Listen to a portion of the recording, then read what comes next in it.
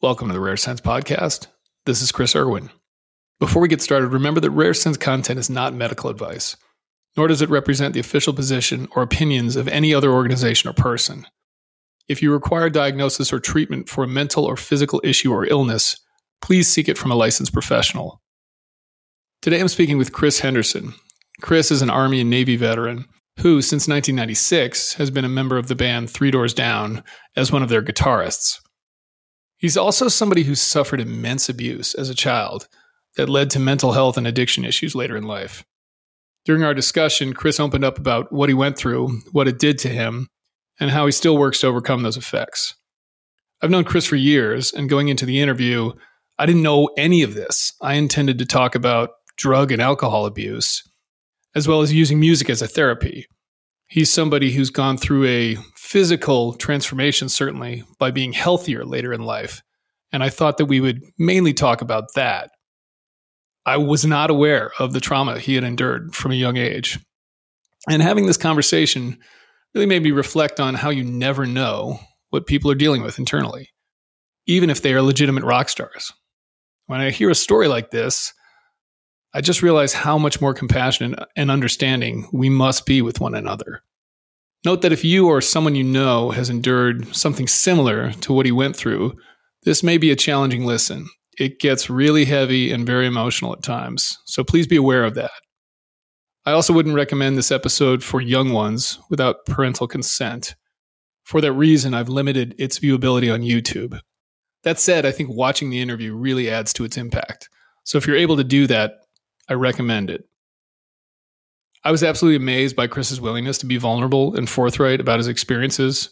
He's brutally honest in this interview, including detailing how all of this shaped his behavior as a young man and adult. It takes an immense amount of courage to speak this openly, and I commend him for it. This is about as raw and real as it gets. So without further ado, here's Chris Henderson.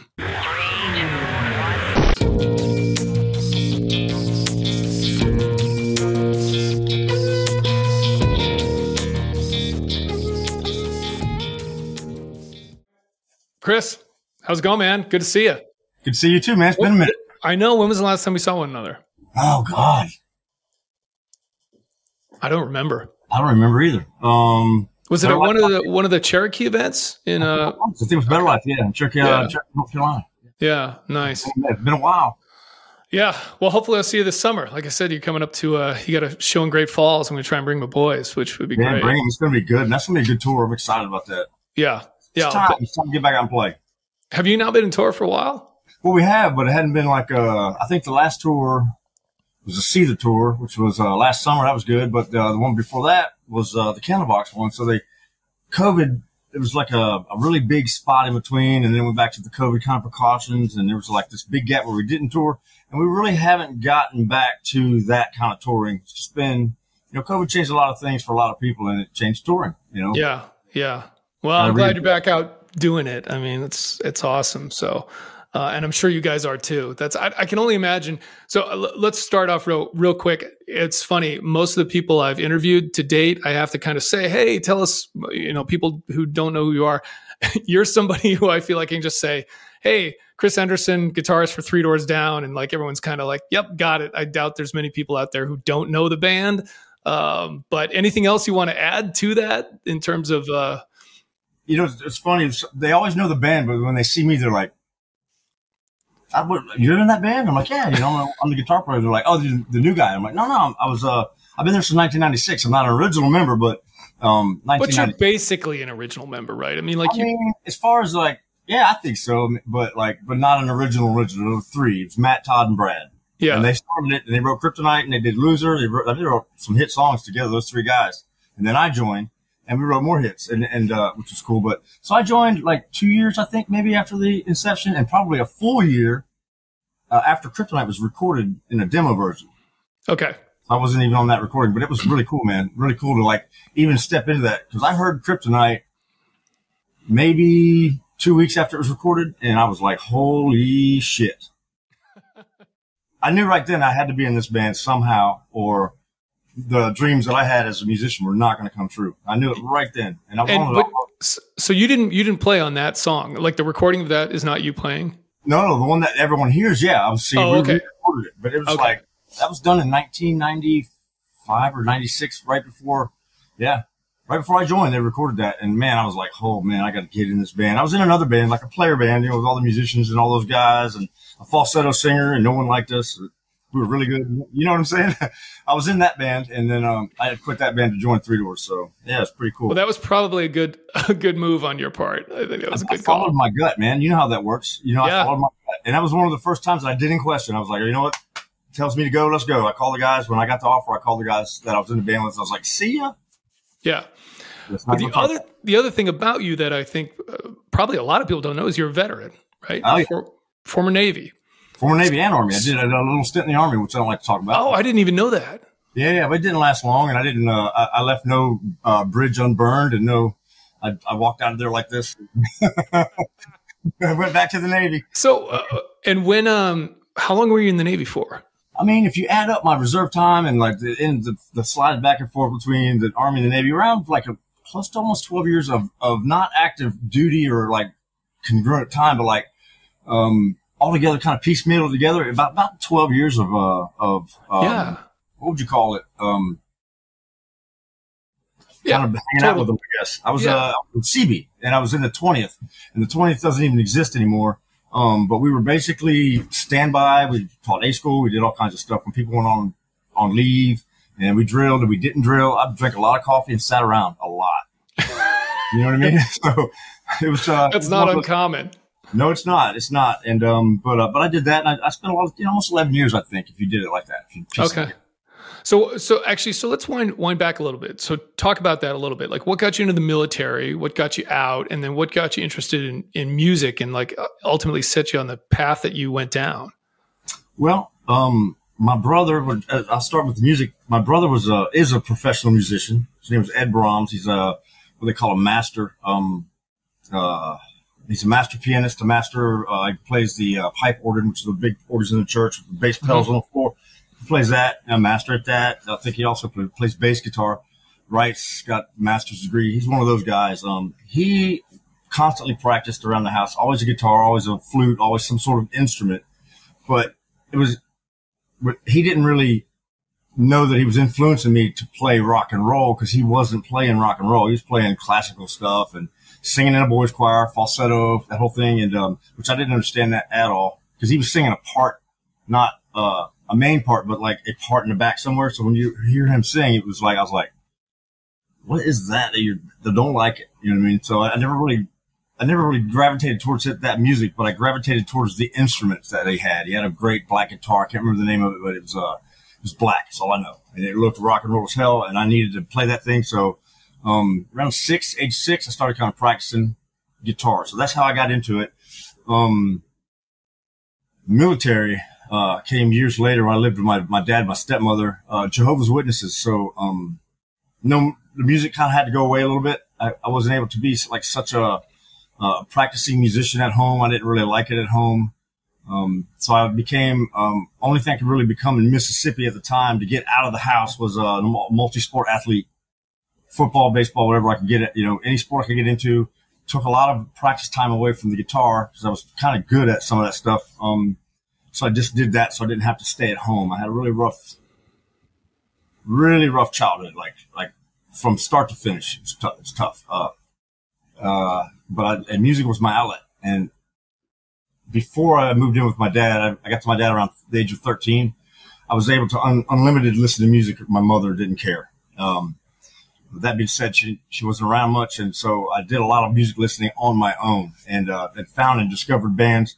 But it was the '80s, and it was before MTV kind of was just starting, and so I missed a lot of things that other people would have gotten. I didn't have radio like people had, so I didn't know it existed really because I didn't have a lot of my child. Like I said, my child was a bit isolated and a bit rough. So I guess around 16 or 17. Living at home, trying to figure out what I was going to do next because definitely being at home in Mississippi was not where I was going to be. My dad was military. He was an Air Force veteran, and I was like, that's what I'm going to do. And before I had already decided to go to the military, my stepmother and my father came to me one day and they were like, you're going to go to the military. That's what you're going to do because that's what we say you're going to do.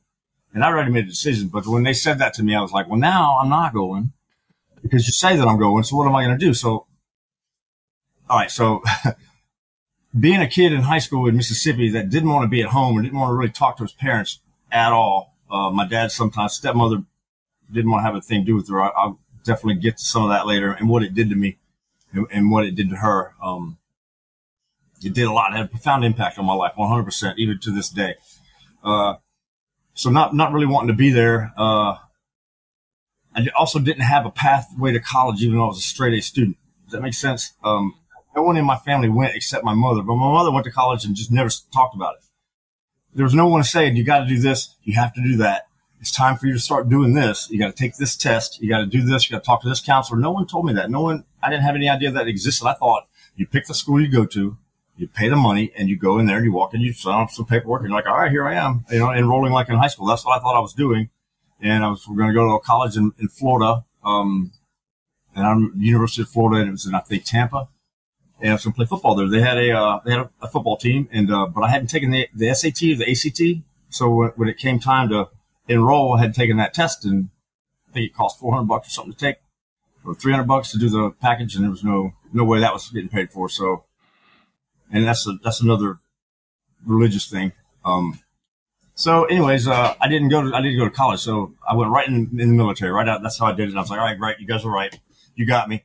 I didn't plan on going to the Navy anyways, but I'm going to go in the Navy. So that's what I did. And how was that? I mean, you said you sat around drinking coffee a lot. Well, the first 4 years wasn't like that. My active duty years, I went to school, went to Aviation Support Equipment Technician School in Millington, Tennessee. 31 weeks, I think that school was. That was a lot, man. So basic electricity, pneumatics, hydraulics, cryogenics, of course, AC repair, all that good stuff, component repair, circuit boards, soldering, basic soldering, basic gas welding, things like that. It was a good school, man. Like those dudes in the Navy, they do it all. And they do all the support equipment on the ground, all the stuff like on the carrier, the yellow gear is what they call it. But yep. At an airport, it's usually white or the colors, all the little tanks and trucks and things that run around. Yeah. That's what we did. And those things are really complicated pieces of gear. And you have to learn a lot. You have to know what you're doing to work on those things, especially on a carrier. And, it's nuts because you're up underneath these things and, the boat's doing its thing. You got to chalk everything down. You got to learn how to chain and pay attention to detail to the point where you don't kill yourself or other people. And I know you know what that means. And, because it happens every day out there. So, it was a real world education in a really short period of time. And I was proud to be able to do that and be able to make it through that. It's tough because I wasn't a very good, away from home guy yet. Okay. Even though my away from home life, my home life really, really, really, really sucked, and I hated it. But when I got away from it, I really, really missed it. I really, really missed it as bad as it was. Does that make sense? So yeah, totally. I wanted to feel that pain that I was getting. I had friends now, and I had all these things. I was able to do all these different things, and it wasn't enough. I needed someone to be mean to me. Look, one of the reasons I wanted to have you on here is because you're a friend, but two, you're somebody who's I've known kind of go through a transformation in a lot of ways, physically, I think mentally as well. And I know you're very interested in kind of mental health, and you and I go back and forth about it, and you're very willing and open to talk about it too. So dive into that a little bit. Like you talked about kind of your childhood and what that did to you and everything. And I think it's a good perspective for people too, because you're somebody who's been very successful as a musician, right? A lot of commercial success, people know your songs. And it's important when someone like you can kind of come out and say, hey, here's all the stuff that I dealt with, I still deal with, and it shaped me, but I'm still out there kicking ass and doing all these things. So talk about that. Sure. Well, I'll start it kind of how it started. Sexually abused child, hundreds of times by many people, men and women, not just one or two, but several. And, but not all in one place. Almost everywhere I went, I was like some sort of lost child that people picked up. Those kind of people pick up on that. And, I became conditioned to attention. Because I wasn't getting, my dad left at 3. I was getting no male attention at all. And when it was negative, boyfriend from mother. My mom did what she could to protect me, I think. But But, the men that she was bringing around, were not, they weren't abusing me that way, but they were not very nice to me. And, I didn't really know what I had done wrong to be treated like that by those guys. But then there was other people that treated me a different way. And I didn't know, I was very confused on why I was being treated, like this by one person and being treated like this by another, and then being treated in the middle by my family a whole different way. None of it good. Abandonment, abuse, just basically violence. You know what I mean? Yeah. All three. So that's how I grew up. And, my mom didn't recognize it because she was going to school full time, working a full time job, two sometimes full time jobs, going to school like that. And so I was being raised by children, and their parents, other people's parents. And, that's how it happened. And so everywhere I got kind of stuck, with the exception of maybe two, I was abused. I was abused by my babysitters, for years. One of them, everyone she hired, I seemed to be some sort of predator. I got to the point, Chris, where I could smell them. When I walked into a room at the age of, I don't know, 11, and someone had that on their mind, I knew it. I knew I knew they were coming. I knew eventually it was coming, how they were going to approach me. And I just was like, all right, I'll surrender almost before it happened. Wow. And that's just because that's how I was getting my attention that way. Did you, was this something that was happening to other kids you knew? Were you aware of that at all? Or was it just you? Just me. I didn't know that it existed in the world like that, like it does. I just thought that but I didn't have anything to compare it to, man. It was just me, and it was all the time. It was just wherever I went, even up to the last time that I was with my mother. It happened the whole time I was with her. And how did you cope with that at the time? Well, at the time, like I said, you surrender to it. It's called freeze or flight, right? You got a freeze response or a fight response or a flight. And I never really used fight or flight unless I absolutely, my gut would tell me in an instant to do it, and I would just go. And that happened once, I think. But only once. Usually I just, I'd freeze. And, and whatever happens, I already knew it was coming. So I knew that I could get through it if I just was quiet and didn't fight, and whatever happened was going to happen. And, that's how I dealt with it. And then I didn't remember it, man. So like, okay. This is interesting. Yeah. So strange. So when I was 13, I was in trouble at school. I mean, my grades started, failing around the age of 12 or 13. I quit going to school completely, listening to some deep, dark music, lots of Satanist stuff, lots of, the devil's this and the devil's that, lots of that, really kind of buying into that thing, with the eyeliner and the long hair and the earrings. And I was getting really goth at a really young age. And, my mom was like, whoa. And, she decided, hey, Maryland, we're not going to live here anymore. We're going to go to Florida. And so I was born in Maryland, by the way. I'm not actually from Mississippi. Okay. I was born in Maryland, till I lived there till I was around 12 and a half, something like that. That's where all the main abuse happened. The bulk of it, lots of it. Moved to Florida, turned over a new leaf, and we moved into a brand new apartment building. My mom went ahead and got 2 full-time jobs like I knew she would. And, we moved into this apartment, and I was on my own in a whole new place, a whole new town, Pinellas Park, Florida. I know where that is. Yeah. Right there. I do. Yeah. So actually, I loved it, man. I loved it there. I loved it there because I was on the ground. I was on my alone 24/7. A kid, a teenager, lots of pretty girls, lots of something I liked, and there was also lots of other things there, man, that I was used to. So I went and jumped in the pool one day. It was like a week after, I think, maybe a week or two after we moved there, and I stepped out of the pool, came out the little gate, and I looked down the street, and there was an adult section of the apartments and a family section, and I was looking down the street that split them. And I saw a gentleman ride on a bike out to the intersection, and I looked at him. He was maybe a tenth of a mile away. He hadn't seen me yet. I was like, there that motherfucker is. That's the guy. And he immediately made a right turn and came straight to me. He goes, what's your name? And I said, I'm Chris. He's like, you want to go smoke some cigarettes? And I was like, yeah, I'll go with you.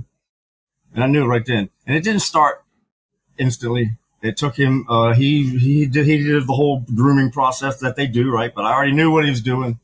And I just happened to be talking to a dude that was like, I'm not a homosexual man. I'm not, don't have anything about that. But at that age, that's how I got male attention was through and so he became a friend at first. He did the whole thing, and he went slow. He helped me with my homework. did everything I wasn't getting at home because I didn't have a male figure there. So like I didn't understand that then, but I understand it now. How that happens is that's how kids want to belong. So I belong to those people. I didn't belong to parents that treated me like parents should. So I had a lot of that shit to deal with. So instantly after all that happened and when it happened, my mom, she did find out kind of what was going on. Moved me to live with my dad, who I hadn't seen in a really long time, in Montana.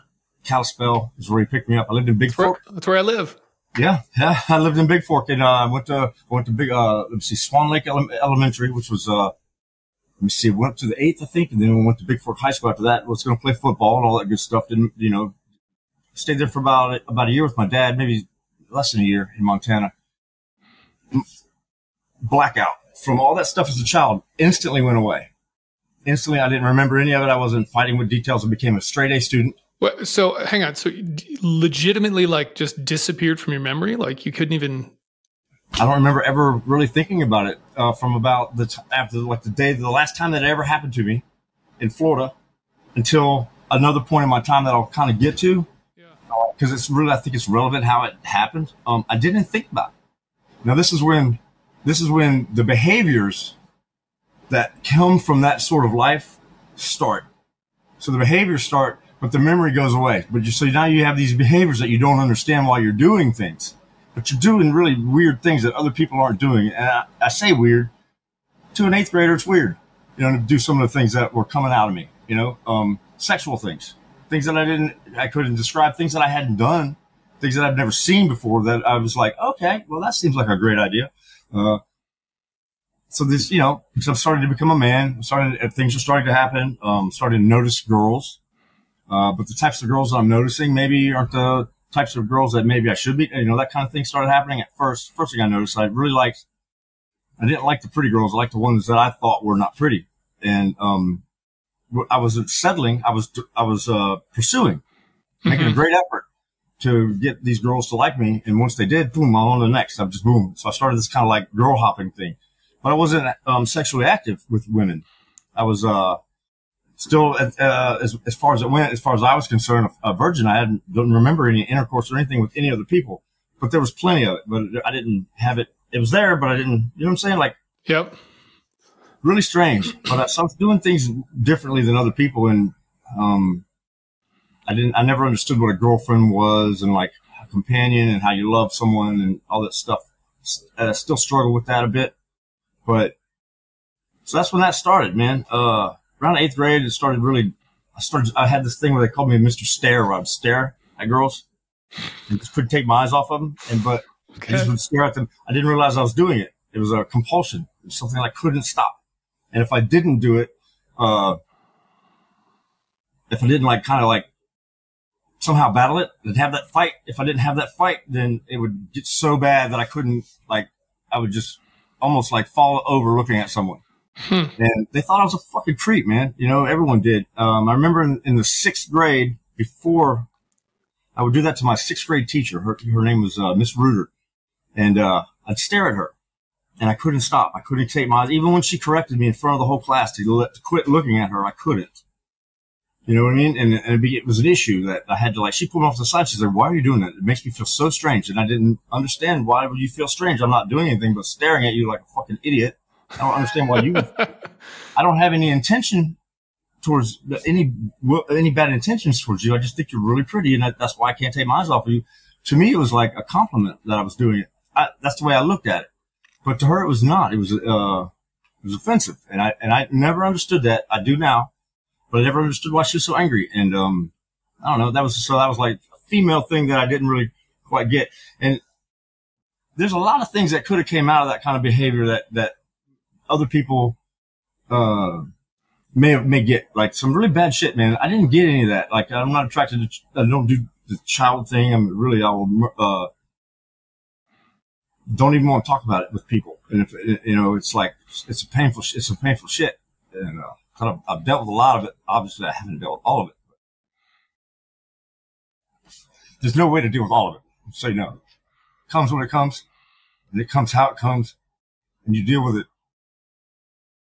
by either acting out, which is a thing, or breathing, counting, I'll calm down by breathing, take a few deep breaths, and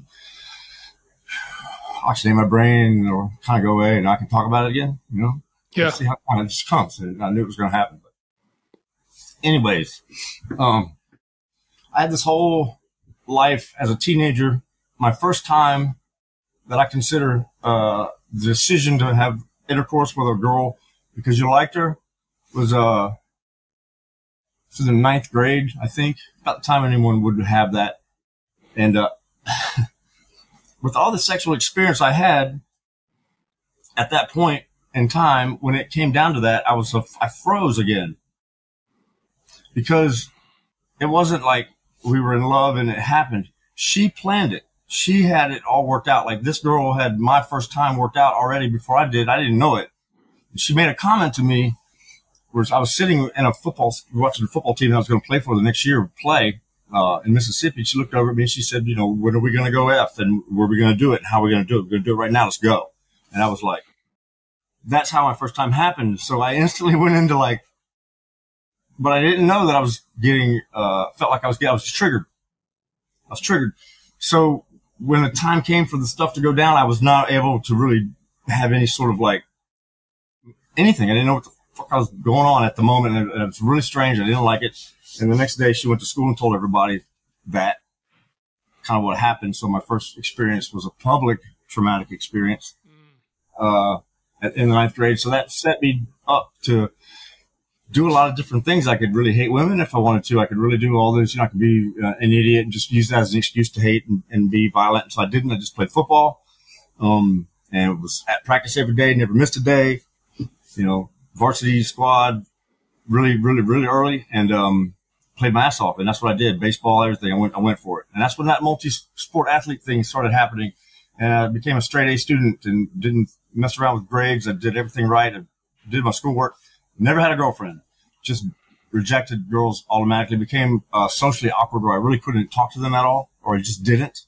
And that was my high school years. So I just didn't mess with girls. Yeah. And then with the Jehovah's Witness thing, that was really tough. I don't even use that as an excuse. It was just tough, man. So take all the stuff that happened to me as a kid and then not take Christmas from me. What do you want to do next? You want to kick my fucking dog?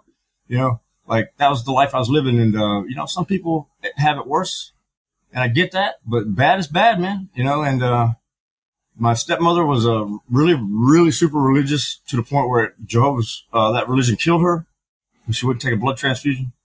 And she died, which I thought was, man, I just ain't got nothing about it. I'm just not going to talk bad about that. I'm just going to say that, if you ain't got anything good to say, don't say anything at all. So about Jehovah's Witnesses, I'll say much. You know what I mean? They love it. They get it, but I didn't really appreciate it from where I came from. I like Christmas. I like Easter. I liked all those religious holidays that we had. I didn't really need them snatched from me for no reason, but that happened. And so that was another big traumatic thing where Christmas comes around and you're not allowed to care. Yep. That sucked. You don't get that spirit that I used to have. I don't get it anymore with Christmas. Christmas is kind of just another day, so it kind of is what it is. So, man, I think, up to this point, I'm around 18, about ready to go in the military. I go to boot camp, and when I get there, I'm instantly homesick for the people that really didn't give me much attention, but the adult attention I was getting at home was all negative. But it was the only attention I was getting. You know what I mean? I was getting positive attention from teachers at school because working my ass off and getting that kind of attention, that was good. That was where I got positive attention. When I got home, I got negative attention. It was all I got at home, so that's all I expected.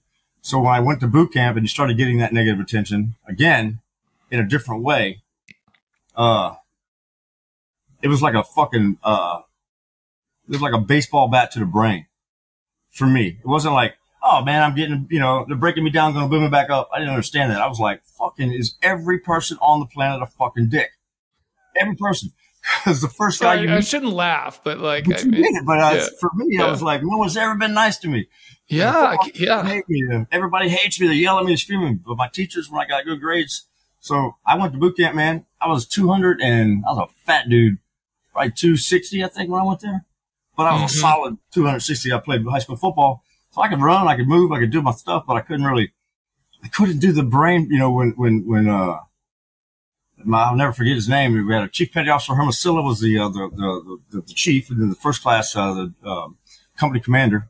His name was McLaughlin. He was a ship's serviceman, SH. Gave haircuts. That's what, because I give haircuts, and I was like, all right, well, I didn't really understand that at first, but I do now. But man, he was a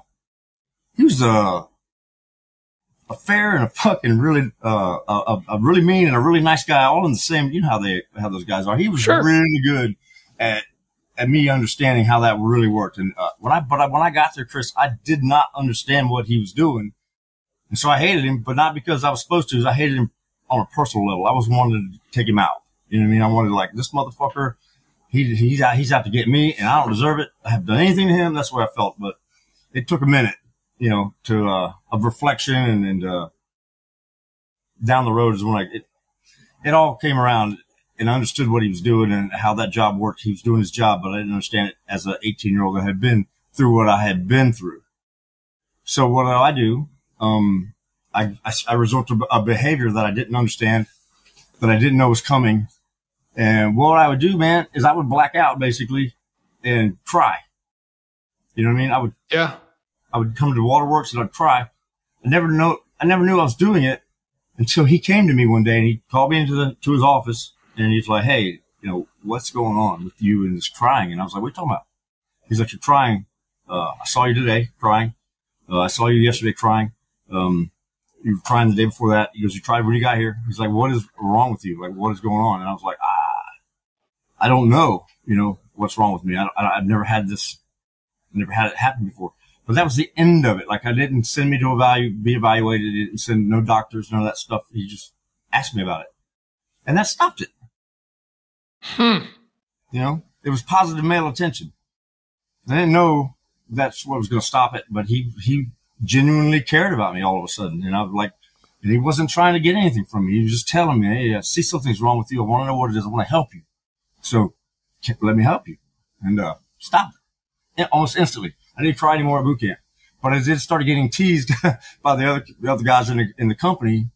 You know, they called me the crybaby, and I had no idea I had no idea I was earning that title. I was just, and these are behaviors that are happening that I didn't understand, and all came from that right where I lived as a kid. And now they're just developing and they're happening, and I don't know how to stop them. But sometimes they stop, sometimes they don't, sometimes they come back. But that was just one or two right then.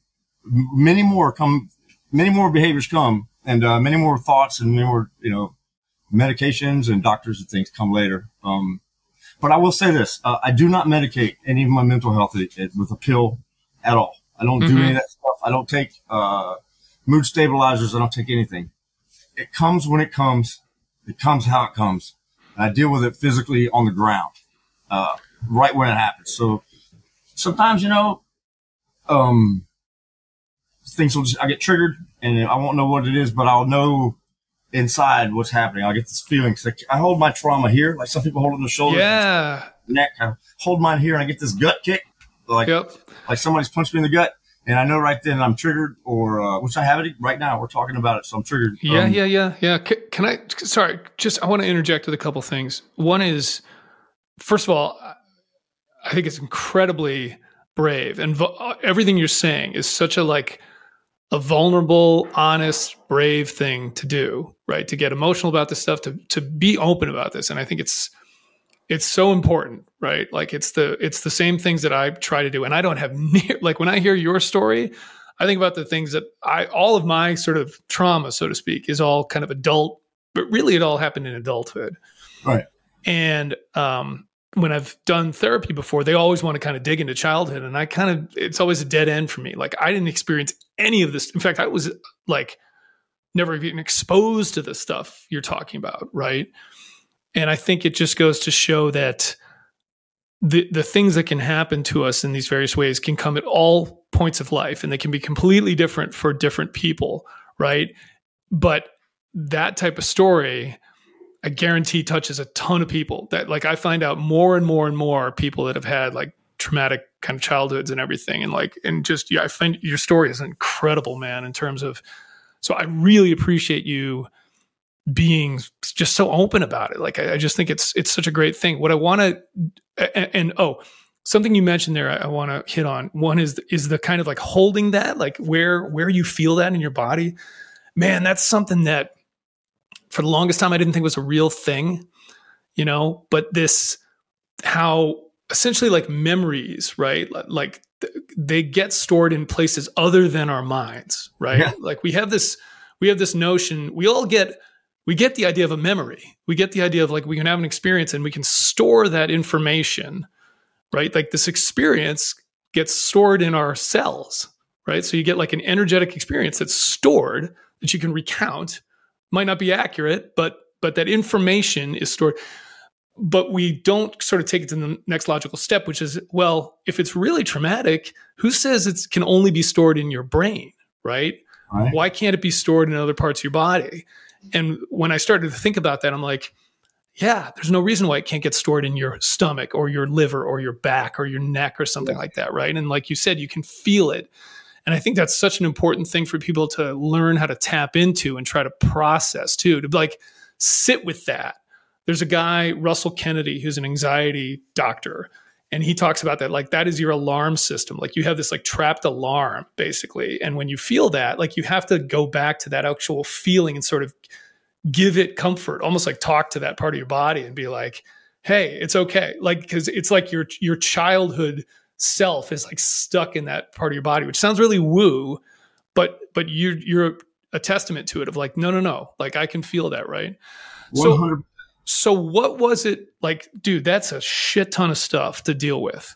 Mm-hmm. At what point in your life did you figure out how to start dealing with it? And what did that look like for you? Did you go to therapy? You mentioned you don't take drugs now. Did you try some antidepressants or whatever, prescription meds? Did you go to therapy? Like, and what's worked for you, right? Like, I think this is so important, not only for you, obviously, but for other people like you that have been through these types of experiences. I always say it's not the same for everybody, but it's good to hear what works for other people to, Yeah. Well, I'll tell you this. I've been to therapy many hundreds of times. And the one type of therapy that worked for me, it's not really talk therapy works. Talking works, but just being brutally fucking honest about how it was for me and how it is for me and how it comes out of me and how it just does for me now is one of the things that I do to deal with it. Being honest about it, lying about it doesn't do shit but make it worse. Being truthful about it, owning it, because it's embarrassing, man. Some of the things that happen and some of the things that you do. And you know this, like trauma causes trauma if you don't deal with it. So when you get traumatized, you get triggered, you are the perfect specimen to do something stupid to traumatize yourself again. Well, and other people, right? You mentioned it. Yes. These people that were part of your experience, right, that traumatized you, they're probably people that were abused as well, right? More than likely. More than likely in some form, because you can smell each other, right? I've never experienced that, but I believe you completely. Well, I mean, you can. So what happens to me is I will marry someone who has sexual trauma, almost guaranteed. Or I'm going to date someone who has a lot of sexual trauma, who's got issues in that respect. They're not going to be the same behaviors that I have, but they're going to have them. And I'm not going to know that when I meet them, but that's going to be the one for me. Yeah. And I didn't realize I was doing that until just 3 years ago. When I was doing all these therapies, I've had a lot of behaviors as a married man and a lot of behaviors as a person who I would find spouses and significant others, and I was either a cheater or I was a compulsive liar, and still battle with that, by the way. The compulsive lying, it just happens, and you don't really mean for it to happen, but it does. I got to be really careful, especially when I'm like on like being recorded, that I don't lie. I haven't done it yet, so I would have it, but I would be feeling it if I had. You know what I mean? I'd be like, I can't believe I just said that. So if I do, in the course of this, I'll have to stop and be like, hey man, check it out. I just did that on purpose. On accident. I didn't mean to do it. I just did it. But I'll stop and tell you right then, just to get it out of the way. But man, I married my first wife. I thought she was the prettiest woman I ever saw, and I just didn't want to be without her ever again. I loved her. For the first time I loved someone. Instantly triggered. The first time I saw her like me. Okay. She showed like a sexual interest in me. Not the first time that I saw her, but when it happened, it triggered me. was still able to, fight through that feeling, but it's not supposed to happen, I don't think. You know what I mean? You're not supposed to be triggered to the point where you felt like you were being preyed upon by a beautiful woman that you thought was beautiful, that you wanted to be with. And I was questioning not my sexuality, but my motivation, if that makes sense. What am I doing right now? Am I allowing her to do what she wants to do to me, or am I a part of this process? I don't know. I don't think I'm a part of it. I don't like this. And what happened is after a few months of being with the woman I wanted to be with, I became where I couldn't touch her. I couldn't be with her. This is one of the things that came from this trauma. There's a really good book out there you were mentioning about the holding of the trauma. It's called The Body Keeps the Score. It's the best. I mention it all the time. Yeah, it's a great book, and everyone should read it if they have any sort of thing going on with them. Like, should read it a couple times actually. But so I hadn't read that book yet. But I would get this oh my god, this wall would shoot up, and I was like, and she was like, what's wrong with you? And now, Chris, I could go out and I could act out and be with other women other than her, but I couldn't be with her. I could go and do, and have fun and party and drink and one night stands all day long. I could do it. I just couldn't go home and be with my wife because she loved me and she wanted to be with me. The other women, it was like, I don't know what that was. It was, I didn't have an excuse for it. I was just doing it. I think I learned that behavior from my dad but I know now what it was. It was traumatic acting out. Yeah. Mask the feelings that I was getting here on the road or whenever in the band. I get this body feeling. I wouldn't know what it was. I always had it constantly 24/7 in the gut, like I have now. But I acted out sexually with some girl that I met at a show or something like that. Knocked that shit out. Or drink. Was this like a thing where because of what happened to you as a kid, you couldn't associate like loving intimacy with sex, basically? Like those things had to be decoupled for you? Yeah, I had to have love and intimacy some other way besides sex. I couldn't have an intimate sexual encounter with anyone. I could. Some girl I didn't know, that I met in a hotel bar. I can have a really intimate... right, but not one where there's like a real relationship, right? Like where there's, I'm sitting here right now as a 51-year-old man. I'll be 52 in a couple of weeks, and I've never really had that like that yet. Yeah, and I'll explain what I mean. Been married twice. I've had moments, and I've had children, and I've had that stuff. And my children are adults now. Three of them, but I never really felt like I ever loved anyone or was loved by anybody. Yeah. And I still don't know what that's supposed to feel like. I don't think. Maybe just, it's just, I'm just being honest. And, yeah. So do you get, what about like love of friends, like, yeah, I certainly think I love you, as a friend, right?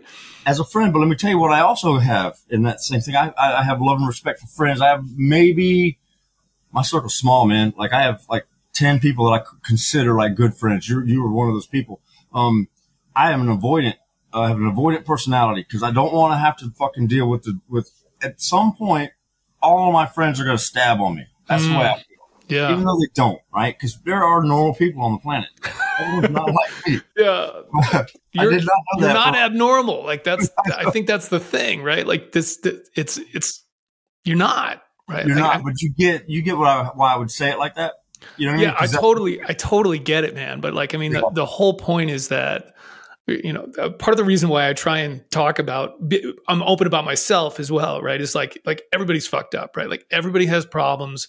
They're all different. We're not, it's not like we're all cookie cutter or whatever. And that's okay. Like we all just have to deal with our stuff. But like what you're doing, I think the more open and honest we are about it, to the extent that we're comfortable doing that and that it helps us. It does. It's just I just think it's such a good thing.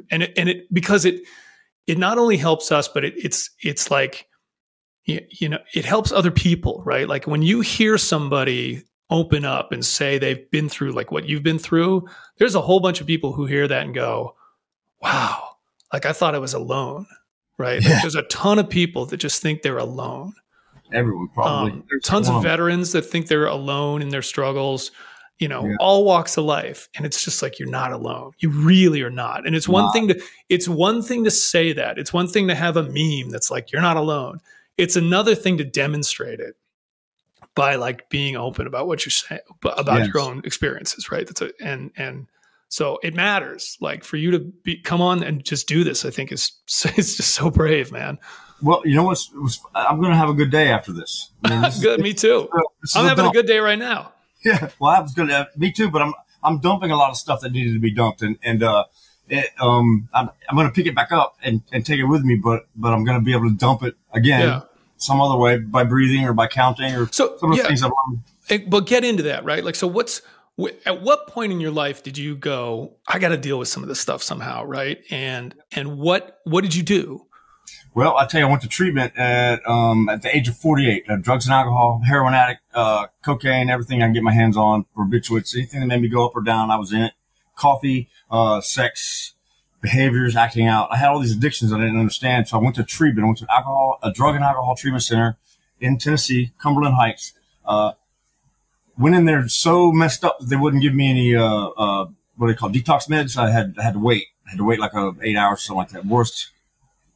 I had to be with withdrawals. And so I made a lot of money. I didn't have to go without drugs. I always had drugs. I always had what I needed. Didn't understand why I was doing it the way I was doing it. It was really bad. My kids remember traumatizing my children. You know, after being traumatized, you deal with trauma, you act out, you traumatize the people around you. Now they got to deal, you know, it's just a fucking thing that happens in life. I go there, they give me medication. I think it lasts 7 days. On day 8, the very first clean day I had on planet Earth, I say, because it started at a really young age. I was walking, it was a sunny day, it was round. I went in and it was about January, February of 2009, I think. Walking across the courtyard of the treatment center, I look up and there's a bird in a tree and I see him and I was like, fuck man, it's a beautiful day. I just noticed this bird for this. I was like, oh man, I'm clean. Wham, trauma. Here it hits me. Like the first day that I'm clean, I don't have drugs or anything in my system. I'm not sexually acting out or thinking about it. I get a lifetime of sexual abuse just comes crashing in on me. And it happened really fast. And it was, if that would have happened to me anywhere but the place I was at, probably wouldn't have been any more me around because it really hit me hard. And I didn't know how to, tell anybody. Yeah. I hadn't got to the point where I'm at now with it. So what do? Is you stuff and you stuff and you stuff. And so these behaviors started happening and the crying.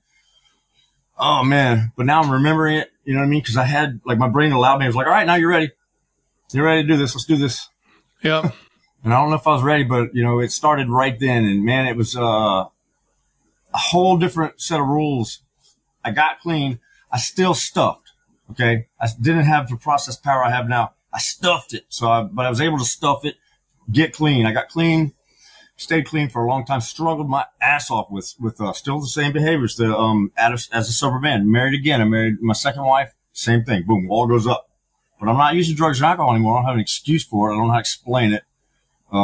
Other behaviors start happening at that point. There's a lot of like acting out stuff that I was doing, not cheating, but things I shouldn't be doing as a married man. Nevertheless. Couldn't stop them compulsively doing it. Bad. Stuffing it. I came clean to her. And that's when it really got bad. Okay. So when I came clean to my second wife, I want to do things differently. I was clean. I had, 8 years, no drugs, no alcohol, nothing. These behaviors really got around year 7. I got super, depressed. Didn't know what was happening. Agoraphobia started kind of setting in on me. I wasn't able to leave my home. Yep. She was always mad at me because I wasn't wasn't sexually, good at the time. I was avoiding it. Would wait till she went to bed, then I would go to bed different hours, those types of things. Years of this. She put up with it. She put up with a lot of it, and she didn't know what was happening. She thought it was her fault, of course. So, we did not have a really good relationship, but then all of a sudden we did. I started going to sex therapy. Went to see a sex therapist. Quit watching porn altogether because that's a key ingredient to being sexually traumatized. Porn becomes a thing, more so than anything else in your life almost. So I became porn addicted 100%. Masturbation, the whole thing, everything that goes along with that, every single day, all day long. Sometimes 3 or 4 days at a time when I wouldn't understand what day it was. And those things started happening clean. because I hadn't dealt with any of that sexual trauma on a therapeutic level. I'd only masked it with behaving and just stuffing. Yep. Through life, stuffing it. Anytime I got that feeling of trauma, let's take it, let's put it here, and then not breathe. Just take short breaths, short breaths, and let's not be able to breathe. Let's just feel like shit all fucking day. Let's do that. That's the way we're going to do it. We're going to write songs. We're going to go on tour. We're going to do these things. We're going to be a good husband. Not going to be a good husband. We're going to be a good father. I don't know, maybe. But my kids love me. I love them. And I'm there for them. But, I had a lot of shit to work out, man. And so I had treatment for this. Hadn't been put on my radar yet. And I'm going to tell you, there's a great program for musicians called Music Cares. Okay. I relapsed after 8 years. I was being struck every now and then at home. Mm-hmm. And anytime that happened, that I would get struck, it would release a part of me that didn't exist prior. And when I say that, it would be something so terrible. Like the first time it ever happened, I relapsed that night and did things that I'm not going to talk about them. I'm just going to say that I did some things that I'll take to my grave. And over the course of 3 days, and it was an act out fucking adventure is what it was, and it was on drugs that I don't remember doing. Bad deal, man. I didn't leave my bedroom for almost 3 days. Didn't eat, didn't drink. Just sat in front of a computer, and I didn't understand how it was even possible, how someone could do that. And when that happened, I called the only person I knew in the world that could help me was a sponsor I had at the time. Called him, and he was like, you need to go to treatment. You need to go and he told me, he said, don't go to a drug and alcohol place, find a trauma center. Now, when someone says trauma center, are they speaking of a level 1 trauma center where people go when they have a car wreck? That's what I'm thinking. I didn't understand what trauma really was yet. Yeah, right. Yep. I was traumatized. I went to a place, I called Music Cares. I called my manager. My manager said, let's talk to Music Cares. And what is that? Sorry, what Music Cares? I know you're about to get to it, I think, but. Well, Music Cares is an organization. It's a nonprofit. And they help musicians and family members of musicians. Man, all musicians are somehow, you know what I mean? All artists pretty much are somehow, because that's how they get it out. And I've never really met one that isn't. We all have a similar story. When I get to this place, it's full of musicians, full of really, some really good ones that I've really loved. And I'm in the room with them, hearing their stories, and they're hearing mine, and we're all connected. Yeah. We're all connected. It's the same. Doesn't matter how you get it, and it does what it does. And, so Music Cares, I called a lady. She's in California. Really nice. I can't remember her name, but she said, oh my God, I got a place for you. She sent me to a place called the Guest House. It was in, Ocala, Florida. It's all right, bro. Take your time. It's okay. Spent 4 months there. That's all it takes. So, see me 1 second. Take a deep breath. It's okay. Okay. Ooh. Hey, take your time. What I'll say on that, let it go. One of the things I've found is that leaning into that is a good thing, right? So I understand, for the sake of the kind of the listening audience here, you're trying to keep that under wraps. But I've said it multiple times, and this, right? I've found tamping that down in any way in myself is such a bad idea. And the example I give is, I went and saw Maverick, the movie, the Top Gun sequel, right? And I'm sitting there watching this movie, and from the opening credits, and Top Gun, the original movie, was why I went into the military. I was the Top Gun generation. I saw that, and I'm like, well, that's kick ass. I want to go do that. It's a good recruiting film. Yeah, totally. Yeah. And so from the beginning of that movie, it was I was sitting there just choked up. Yeah. And I didn't even know why. I don't know if it was I was kind of reliving my experience in the military, or just remembering what it was like to be a kid and seeing that and the path that took me on. But there was something about that film that just hit me. And my wife cried a fair amount throughout that movie. But I know the way I cry, if I'm going to do it, and it's loud and it's intense. It's like yelling, basically. Like I'm essentially screaming. Yeah. And I'm like, I can't ruin this movie for people. But the lesson I learned there was like, but I recognized it. I'm like, okay, I can keep a lid on this in the movie. But as soon as it was over, I got in my truck and I just cried my eyes out, man, for like 15 minutes. And it literally was like I don't know why. I don't have to know why. That was the other thing. Like, I don't know what I need to know in that moment is my body is trying to tell me something, and it's trying to get me to release trauma. So anyway, the moral of that story is, you keeping it together here. It's like, if it were me, I would then, as soon as we hang up or whatever, like just go, like just lean into it, right? Like it's just so important, man. Like the day I did that, it's every time I do it, it doesn't happen to me that much anymore either, right? Like, so the more I do it, the more it doesn't happen. But it used to, for a while there, I'd watch kids movies, I'd watch like Marvel movies, and like Iron Man's dying, and I'm like getting all choked up, like just silly stuff. Yes. And it felt so weird. Yeah. But once I realized it's like, it's not really about whatever you're watching or listening to right now. It's about something else. And this is a window that subconsciously, your brain and your body are kind of going, okay, we got a window, like get it out, right? And you have to do it. Like you have to kind of lean into it. So I will, and I have a way that I've learned throughout this process to do, and I'll explain it a little bit. Yeah, do it. Yeah, please. Well, when I went to that treatment center, they did something that I couldn't cry like I do now. Like it show emotion at all. I was just like, before it was coming, I was like, I could when I was in the Navy, then it went away. I got to the point where, I just stuffed so much that I couldn't really release anything. And there's something they call breath work with a driving beat, and it starts slow, and you breathe through the drums. You breathe, and I understand that. I understand how that works. And so I'm breathing through the drums. It's loud, it's obnoxious, and he's talking really soft.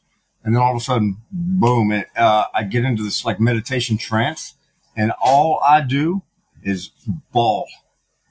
So it's one solid hour of just bawling that you didn't get triggered by something out in public. You got triggered by just the music, and you released so much. And the first time that happened, go ahead. No, was it like a holotropic breath work? Was it like a really deep, really like mouth breathing type situation? Okay, I know what it is. Breathing. Yep, yep. It's like a holotropic.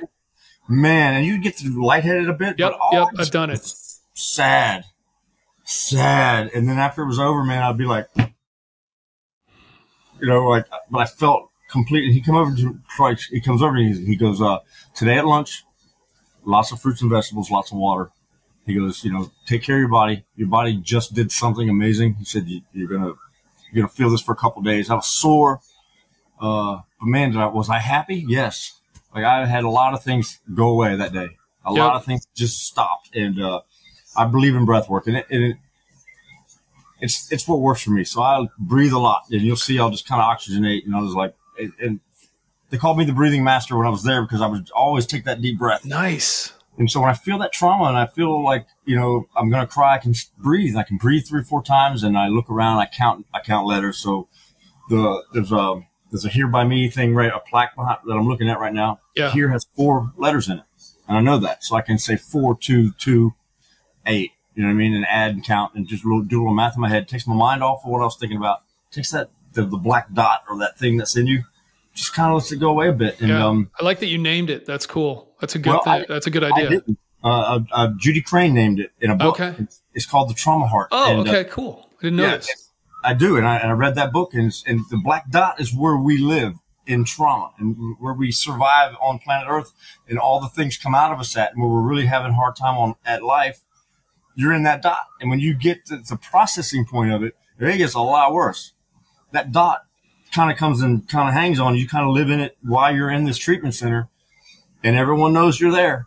They're like, this is the guy's in the dot. He's in it. Let him have it. And and you honor those feelings. Like you said, you feel them. Not only do you allow yourself to feel them, you surrender to them. You basically go, take me. Here I am. Do what you're going to do. Let's get this done. And you start the process, and you start the process of healing from trauma, which takes a long time. Comes when it comes, like you said. You don't know why or when, but there it is, and you cry when you cry. It comes how it comes. And you got to be thankful for it too, right? Like, I mean, that's our nature. You exactly said it right. It's just stuff it down, right? Like that's our nature. It's just like, whoop, not gonna deal with that. Just tamp it down. Turn the top real tight, like crank it down so that never comes out. And you got to get to the point where you welcome it, where it's like, okay, awesome, right? I'm glad this is coming up, right? Yeah. Like, because if it's one more day, it's a day faster to getting to where you need to be, right? Instead of like holding it in. Yeah. And it's your body is trying to save you. Yes. 100%. Yep. Trying to save you. Because the way that we don't always just stuff. Sometimes we, you know what I mean? Yeah, absolutely. Yeah. That's what we do. Because that feels the best. And yep. You can take that feeling that you have here, make it go away. And then also you can be chatty and happy and go meet girls and things that you've never been able to do before. Yep. And then that turns into a kill yourself thing. And, but your body's just telling you to learn different, healthy ways to get trauma out. Crying is the best. Crying is 100% the best way to get trauma out. It's just when it comes, you cry, man, cry. I learned that the stress hormone, cortisol that I was talking about with the weight loss stuff. Yeah. Tears are 100% cortisol. Really?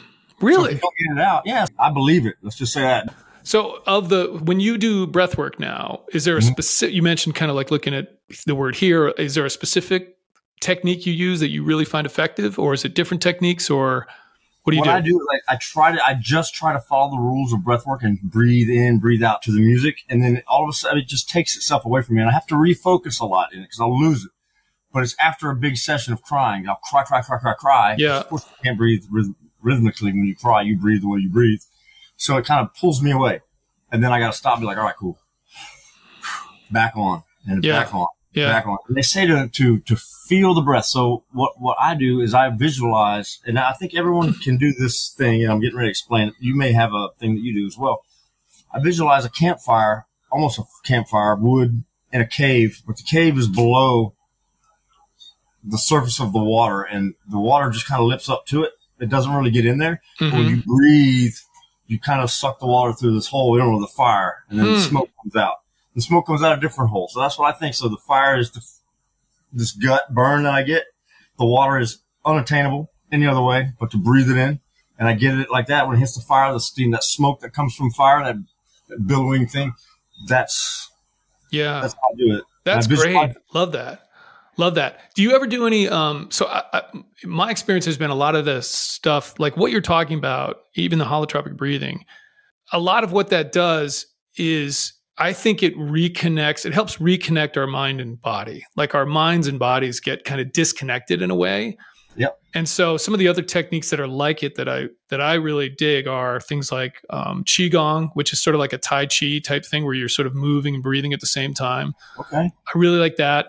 Have you ever done any Yoga Nidra or NSDR? Okay. Yoga Nidra for sure. Yep. I really like that. And then there's sort of just a basic technique called somatic tracking, which is when you have something like your black dot, or like, people have chronic back pain and they go to doctors and they get x-rays and everything. And it's like, well, we don't really see anything. Or it's like they get surgeries or do these things and it's like, I've still got this back pain. And it's like, well, it's not actually coming from a physical injury, right? What it is some kind of other thing. The somatic tracking is a way of where our typical response to these things is to we don't like it. We push it away. It's like, nobody likes pain. So it's like, I don't want this. And instead it's like you just kind of notice it and become interested by it and almost like try to like wrap your arms around it, right? Like to adopt a different attitude with that. And it can, if you do that enough, it can actually dissipate the pain because you're connecting your mind with that signal in a different way. In a way that turns it into like a loving signal instead of a hateful signal. Yeah. And that's something that I had to learn how to do, where it was like, all these sensations I would get, I fucking hated them, man. And it was so uncomfortable and I just wanted it to go away. And all I was doing was reinforcing sort of a state of fear and hypervigilance. And that just made all the symptoms worse. And so I had to change it to something where it was like, hey, I'm going to just be interested by this, and almost like, just be like, yeah, cool. Awesome. That's okay. Like, no problem. And it's hard, and it doesn't happen overnight, but it was such an important thing. Do you, so with everything that happened to you, what was the attitude or the feeling you were carrying around? Were you blaming yourself? Did you, were you, and did you have to get over that? What, you know what I mean? Like, what was the... Yeah, a lot of people do blame themselves. I never felt like it was my fault for whatever reason. I always felt that it was just, you know what? I don't have an answer really. I do know that I never blamed myself for any of the things that happened, then. Yeah. I do carry around a little bit of guilt and shame for some of the things that I allowed to happen after not knowing why I was doing and making those decisions, or why those decisions seemed like they were great decisions, because they were not. But like, I didn't have a little bit of that. But I've learned to let that go, knowing that that wasn't really me. That wasn't really the person I am sitting in this chair now. That was the hurt, traumatized person trying to heal. Yeah, trying to heal myself. Yes. By doing these really dastardly things. And I understand that now. And so it took that treatment center and 4 months there and doing the therapies that they do there, the kind of therapy they do there, which is really, it's not new news, but it's really, really in depth. And it's called experiential and group therapy. They do them both at the same time. So they put everybody in the center in a room every day, 2 hours, 3 hours, however long it takes. And they do experiential therapy. And every person that's on the list that day, or just randomly picked, or volunteers, can do an experiential thing around a mother, around a father, around an event, a traumatic event. Herp letters are one thing that they do. So I wrote lots of letters to people who abused me. Okay. Not letting them go or anything like that, but you write them. And I found out that one thing that I can really get next to is when someone else reads a herp letter, a perpetrator letter, something that happened to them, and they write it to them. Man, I get connected. And I'm like, everything just comes. So I was like, if you're writing a perp letter, I got to be there. I have to listen to this. We'd come over and be like, hey, can you be there when I read my perp letter? Yeah. Like, I will be there with you. Man, I let it go. And good feeling. I got a lot out there. A lot out. But the experiential therapy was one of those things, man. And writing, journaling, writing letters to people that harmed you, the way that you write them. You ain't got to send them, but write them. And what I would do, I'd write 10, maybe 15 letters to people. I'd write to my dad, angry with him. The first letter I wrote him, he didn't want to read that. I wouldn't, he was dead anyways, but like, I wouldn't let him read it. But the last one I wrote, the last out of the 10, because you release them from things as things go by. You get understanding and you start processing. And so I was able to forgive my stepmother for the way she treated me. And, I love her now, you know what I mean? And in death, because this didn't happen while she was alive, but she did because that's who she was and how she was raised, and her traumatic experiences as an adult from my father, and contributed to the way I was treated. It wasn't her fault. Yeah. So I get it now. What do you have a routine now? Do you have like a daily routine that you use, or is it just kind of as things come up, you have tools to deal with? No, things come up. They come up every single day. Okay. And so, yes, if I don't get up in the morning and look in the mirror and go, all right, today is the day, I'm going to feel this, I'm going to feel that. I know it's coming. And so I can do, I do a little workout in the morning. I don't work out like I used to, because that was part of the deal. That was part of the, like being jacked and ripped and all that stuff for me was part of my trauma. I've used it I used it unhealthily. I worked out too much, but you still look good though, dude. You look fit, and yeah. Well, I do work out and I eat right, and I do, take care of myself, but not 24/7. Yeah. You know what I'm saying? I was at that gym. I want to do muscle ups, and when I could do muscle ups, I was like, all right, now I want to fly, and so I started working on flying. But that's the way I am, all or nothing. But I don't do that. So I work out a little bit. I make myself not work out crazily. 15 hours a day. I come up here, I work. I say I bring my son with me. Before 5 years ago, I wouldn't do that. You know what I mean? Yeah. So I was just like, no, he's got to stay home. I got work to do. So now I bring him, and everything's a lot better. So That's awesome, that's man. my routine. And then with the band, with being in the band, and by the way, they know I went to treatment centers. They don't really know why, and like, I don't really talk about this with them because they don't. Some people, man, you know this as well as I do. You cannot have this conversation with just anyone. Right. You have to have it with someone like yourself who gets it. And I knew you got it. You made some Instagram posts like, you said you were going to do it. You started doing it. And I've been following it. And I was like, Chris would be a great guy to have this conversation with. Yeah. You know what I mean? Yeah. When you asked me, like, of course. I've been looking forward to you asking for a long time. So yeah, but we're like making it public. So I hope you're okay with that. Like, that's fine, man. I mean, anywhere I go, I talk about it like this. Talk to everybody about it. This is the way I am. But I know within 2 seconds if I can have this conversation with someone. Yeah, right. You know what I mean? Some people just don't get it. Some people don't have that. May have had experiences like that, but just aren't gonna. Nope. I'm not going to therapy. I'm not going to go to a treatment center. I'm not going to do it. I'm stuck. I'm a man or I'm a woman. I'm not going to do it. And it's a shame. It really is. Yeah. No, I agree. I mean, like, that's why I started.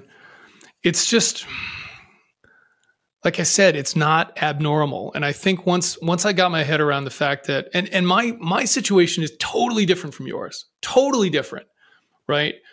But screwed with me in equally destructive ways, different ways, but like sent me down a really dark rabbit hole and into a really dark place for kind of a long time, and I had a lot of physical chronic problems as well. And I still deal with those to some extent. They're so much better than they used to be, but it's a process, right? It's like a slow process, just like getting in shape. I always say this, it's just like getting in physical shape. It doesn't happen overnight. You have to keep doing it. I heard a great quote the other day that was someone was saying, you're not all the stuff that kind of matters is nothing that you're trying to win.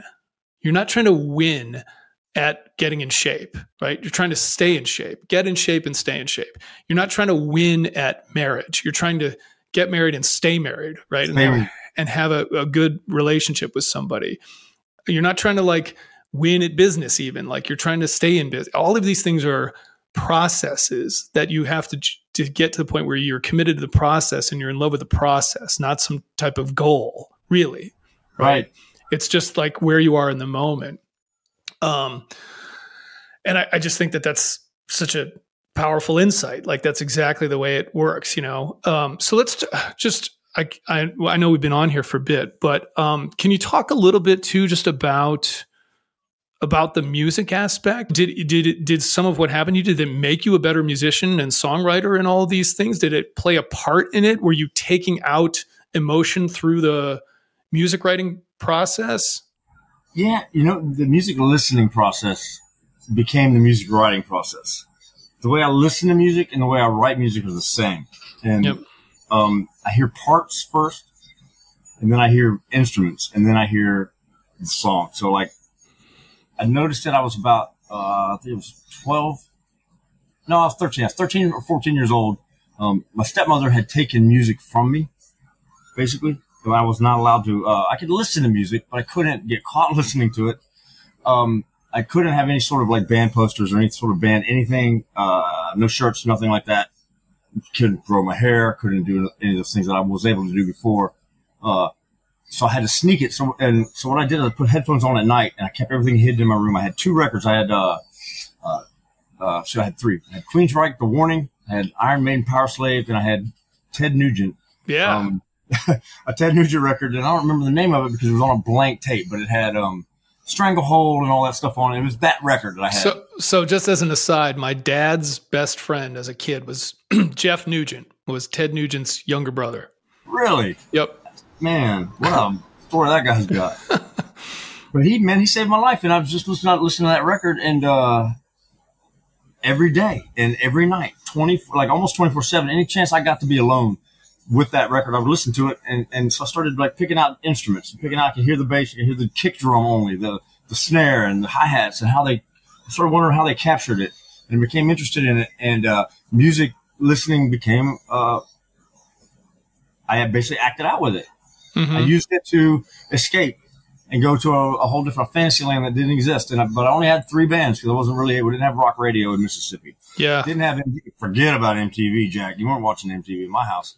if we even had a TV, I would kiss your ass. You know what I mean? Like, so I had to get it from other places. So I missed a lot of music. I missed a lot of really good bands, but I also got really in tune with not a lot, like 5 or 6 really good ones that I really love. Leonard Skinner, Ted Nugent, a lot of country, some gospel, because you get exposed to gospel in Mississippi just by default, just by living there. Yep. And Leonard Skinner, of course. And I started kind of like I opened up to other stuff and not just listen to one band, because that's what I did for so long. And so now, man, I'm a huge capture. I love the way music is captured. So if it's done right, all this pop stuff that people hate, and they really hate on these artists that sing and do all these big songs, they hate them because they didn't write them. Who cares? It's a form of art. Some person is in charge of that thing. That is one person's art. I mean, I don't care if there's 50 people writing it. Somebody was like, today's the day we do this. Yeah. Great point. Great point. And so they do that. And man, is that a beautiful thing? Yes, it's a beautiful thing. Do you hate Miley Cyrus? Maybe. But is that song at fault? No. You know what I mean? That's no. And she can sing for sure. Ooh, she's amazing. And you get like, what's that? This Doja Cat. There's all these like pop people that people just, if you mention them to my friends, they're like, what? And I'm like, all right, well, whatever. I'm going to enjoy this. It's good stuff. Yeah. So, yeah, I love it, man. And music has been that for me, and it always has been. And when I got to that treatment center the first time, they were like, well, you're a musician. Why don't you use music as an outlet? And I was like, what do you mean? They're like, why don't you write some songs about treatment? And I was like, no, I think I'm going to do it another way. I'm going to try not to use music here. I want to find other ways. Yeah, because I already knew I could do that. Yep. And I was like, has that really saved me? No, here I am. Yeah. Nevertheless, here I am melting down. It's great. Written all these other parts, all these songs and other things I'd done with Brad and other people. Didn't cure anything. It did probably save my life more than once, but like it was only a piece of the puzzle. But it was not the main piece. There's other therapeutic things out there that work better. Okay. And things that I haven't done yet that I want to try. And do you use it at all as a not a coping mechanism, but as a therapy? Like, do you pick up your guitar and just play to kind of unwind? Okay. What I do is I'll listen to a song and I'll be like, that's the one. That's the song that I'm gonna do next. And it'll be someone else's song. It'll be a guitar part or a bass part or a drum part even. I got a set of drums upstairs. And I'll learn that song on that instrument that I decide that I'm gonna do it, and that's how I'll do it. It takes time. And it's a thing where I can take my mind off of everything else just for a moment. Yep. And I think that's a huge piece of it, right? Like I'm a big proponent of learning, having some skill that you like to learn, whatever that may be, because it develops new neural pathways. Yep. It creates a sense of focus that you can't get with other things. When you have to use your body in conjunction with something you're learning, you sort of can't think of something else, right? Like if you're trying to learn a song on a guitar or a piano or drums or whatever, it's really hard to think about anything else while you're doing that, because it's like, I got to think about this.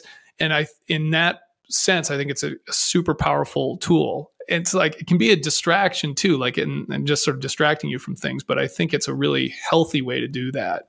Let me just a couple of kind of music nerd questions here. The songs that you like, all these hit songs that you've written, how does it work for you normally? Do you write the music first? Did you, like Here Without You, like, are these songs where you like wrote the lick and then Brad writes the lyrics afterwards, or how's that work for the most part? I think 9 out of 10 of our songs are written like that. Some of them, he'll come with a music and melody idea, but what I found about Brad is his melody ideas, when he doesn't have a music like bed to like listen to, they're really good. They're really good, but I listen to like his melody ideas, and we have totally different ideas when it's done like that, and we won't be able to sometimes put that together. But if I lay a music bed down, even if it's just really simple, and that's what I usually do, just keep it kind of linear and let him change those. You know what I mean? Let him and his parts will be different. They'll be what I need to hear, so that I can just give him a flat bed, 3 chords, and he'll be like, yeah, I like it, bam, off we go. Here Without You was not like that. I did that song was written as a musical piece. The guitar, why so busy? It's like, it's arpeggiated and busy, and just how many strings can I hit? That was the way that I could just kind of do it. I would put something like that down, and then dumb it down, then bring it back, and then bring it back, slow it down, and then it would become a piece like that. But that was written as a musical piece. The guitar sings and that's what. But he heard it. He was like, "Oh my God!" And he wrote the lyrics to "Here Without You," and it wasn't an easy write. That song took a while, and the bridge, the part that we didn't have, didn't exist. I was laying in bed one night and I was asleep. It was like 3:00 in the morning, and I kept a little recorder. This is a really common thing for musicians, isn't it, to do this kind of yeah. My wife was like not having any part of it. She's like, "That's not coming in the bedroom." I was like, "What?" She's like, "That recorder's not coming in the bedroom." She's like, "That guitar is not gonna, it's not gonna be here." And I was like, "I just need it for a couple of weeks," is what I told her. I was like, I need it for a couple of weeks. I got a part that I'm trying to work out, and if it comes at 3 in the morning, I'm gonna jump out of bed. I'm gonna do it real quick. Yep. It came that night. I had a dream, and I woke up. And I was like, "Got it!" Jumped up, put it on the recorder, played it for Brad. We put the song together. Here Without You. Yeah. Yeah. That's awesome. There's a story about, I think it's Keith Richards when he wrote I Can't Get No Satisfaction, where it was like a thing like that, where either you woke up in the middle of the night or it was like right before you went to bed, and he had some old, this is in the 60s or whatever, and he had some old tape recorder thing, and they hit that and he played the riff, and he said it was like he woke up the next morning, the riff was on there, and there was like 8 hours of snoring after it, where it was just like that's funny, man. Sleeping on the thing. So there's a spot where you when you're waking up, then I know you're gonna know this, but there's a spot where you wake up when you're having that moment. Only remember, that you're dreaming it, but it's real. So try not to move your head when you wake up. Try to just open your eyes and not move. And then remember it awake the first time, and then grab the tape recorder and go for it, and you'll get 99% of what you had on the tape recorder. That's an interesting idea. I've never tried that.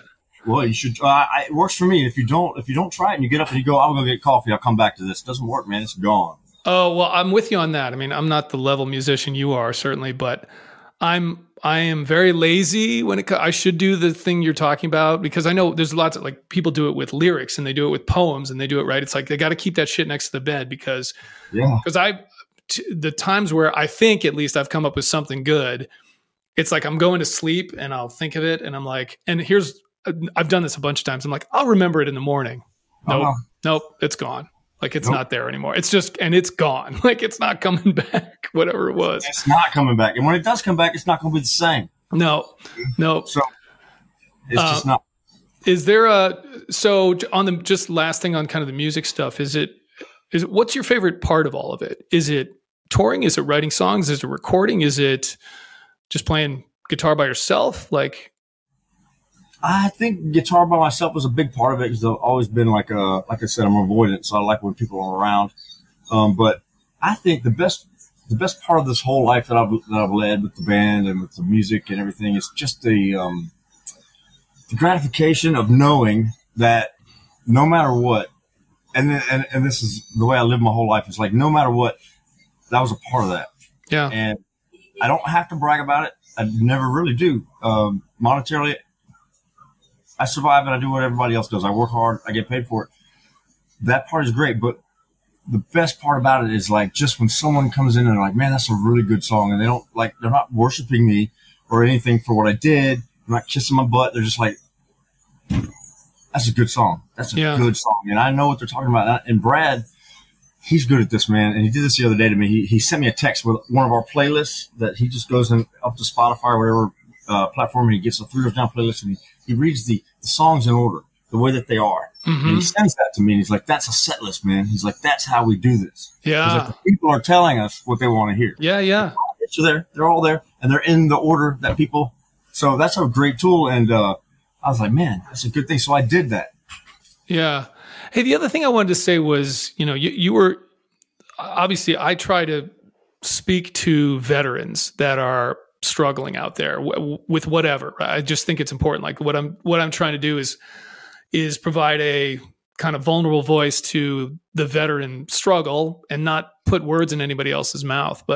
And you're a veteran as well. And you guys, I guess I just wanted to say, like, you're a band that has really appealed to military members and you've been very supportive of the military and veterans. And so, look, I appreciate that. I don't know if there's anything you want to say about that, but I mean, I really appreciate, I would like to say what you guys do there. To veterans, that 1 hour of therapy a week is not enough for what you have to deal with. It just isn't, man. Yeah. There has to be some sort of there has to be something else that you're doing. And it could be, yes. Codependent Anonymous, like CODA, those kind of meetings, because codependence is something that comes out of the stuff that we go through. And, Codependence Anonymous is a good place to do that. Therapists, I would have a couple. Well, to me, the message that I try to espouse is you got to learn from all these things, right? So it's like, if you go to a therapist, that's great. Like, and I've gone to therapy and it can be absolutely beneficial, but you got to learn what the therapist is trying to get you to learn, and then take it on board yourself, right? Like, so you it's taking ownership and responsibility for these things so that you can put into practice whatever you need to put into practice, right? Yes. If you're constantly going and looking for other people to fix you, you're never going to get fixed, in my opinion, right? No, you're not. And they say that you're never alone, but when you're in the black dot, who else is in there with you? You're not actually alone. You're just in the black dot by yourself. But with a therapist, like you said, when you understand what they're trying to tell you to do and the tricks and the techniques to help you with that, that's what's important. And that's what doesn't come by sitting there talking about it. Yeah. You have to have someone go, hey, man, this is why. Those books that we're talking about, The Body Keeps the Score, Yep. Breath, those are books. Read those books, man. Absolutely. Read as many as you can, all of them. And be proactive and own it. Feel it. You got to feel the heel. I love it. Love it. Feel the heel. Anything else you want to go over, man? Like anything that we didn't cover? I mean, that was super in depth. I can't think of anything, but I would just like to say, don't be afraid to surrender to the fact that you're hurting, and go somewhere where there are people that care, that can help you and show you how to deal with it. Don't try to do that by yourself. Don't try to do that 1 hour a week with driving over to the business plaza and sitting down with social therapists. Try to go find a place. If it's that bad, go find a place that can help you, because they are out there. There's not many of them, but they are out there. And if there's a book, like I said, The Trauma Heart by Judy Crane. Read that book. I got to check that out. Yeah. It's good, man. It's the treatment center in Ocala, Florida. It used to be called The Refuge, I think, or she started, which is also in Florida. And they started this kind of program with this experiential therapy that really, it's got everything. It's got talk therapy in it. You get your hour a week with the therapist like you get, but you also paint and you play music, and there's horses, and they take you on field trips. And it's like you meet a lot of people and you spend all of your time with these people. I don't know where I'd be right now, man, because I was about to do some things I probably shouldn't have. Yeah. You know what I mean? Yeah. I'd never had that thought before in my world, in my day. And then all of a sudden one morning, getting up and having that moment, I just couldn't stop. And I was like, oh shit. Oh, that seems like a great idea. And once that happens, yep. That's a big step in mental health. When you do that, you don't just stop doing that. It becomes a wheel. Yeah. Well, and that to me, again, is why you have to know ahead of time the tools to deal with that. Right. Because at that point, if you don't have those tools, that's where it becomes dangerous. Right. This is the reality of things. It's like, we can't always be there for other people. People are by themselves at points. Right. And if those thoughts start coming into their minds at a point where there's nobody else around, the only person that can save them is them, right? Yeah. They're the only person. And that means they have to have done prior work, training to be like, okay, this is just a thought, right? This is not a fact or anything like that. Like, it's just it's a stream of information, and I don't have to pay attention to it. Right. And there's a whole bunch of other kind of like ways to approach it. But, well, hey dude, again, I think that I really appreciate how open and vulnerable and willing to kind of share that with everybody you are. It's really admirable. And I think it's immensely helpful. And I think a lot of people will get a lot out of it. So I really appreciate it. I hope so, man. I appreciate you. And like, you started it. You went online and started doing it. And I was like, man, that's perfect. Like, that's awesome. I'm really glad you did that, man. Thank you. You helped me as much as anyone out there just by doing what you do and being who you are, man. Well, I'm very fortunate that I met you that day. And, was it Chachi from Poppy? Yeah. He turned me on to you and gave me your number, and I talked to you that day. You were at Hillcliff, and I was like, who am I talking to? A real person? This is great. And you've been friends ever since, man. Yeah. So I appreciate it. Yeah. Those were good times, man. Like all the stuff we did back there. So look, I look forward to seeing you this summer, and introducing you to my kids too, which will be great. Yeah. And it'll be awesome. So yeah, we'll see you soon, brother. Sounds good, buddy. All right. Love you, bro. Love too, man. Thanks, Chris. Thanks for listening to the Rare Sense podcast. If you're enjoying it, please subscribe on any of the major streaming platforms and leave a 5-star review if you love it. Also, if you're interested in monthly articles, weekly mind training, and monthly book recommendations, please subscribe to the Rare Sense Substack at raresense.substack.com. It's currently free. You can also connect with me on all major social media platforms at This Chris Irwin, and that includes a YouTube channel, which has video versions of the podcast episodes, as well as video versions of various mind training exercises. You can also check out additional content at the Rare Sense website, raresense.com. There you'll find a 20-day challenge, gear that you can purchase, and a contact form if you'd like to connect with me and potentially have me speak to your organization about mind fitness. Thanks again for listening.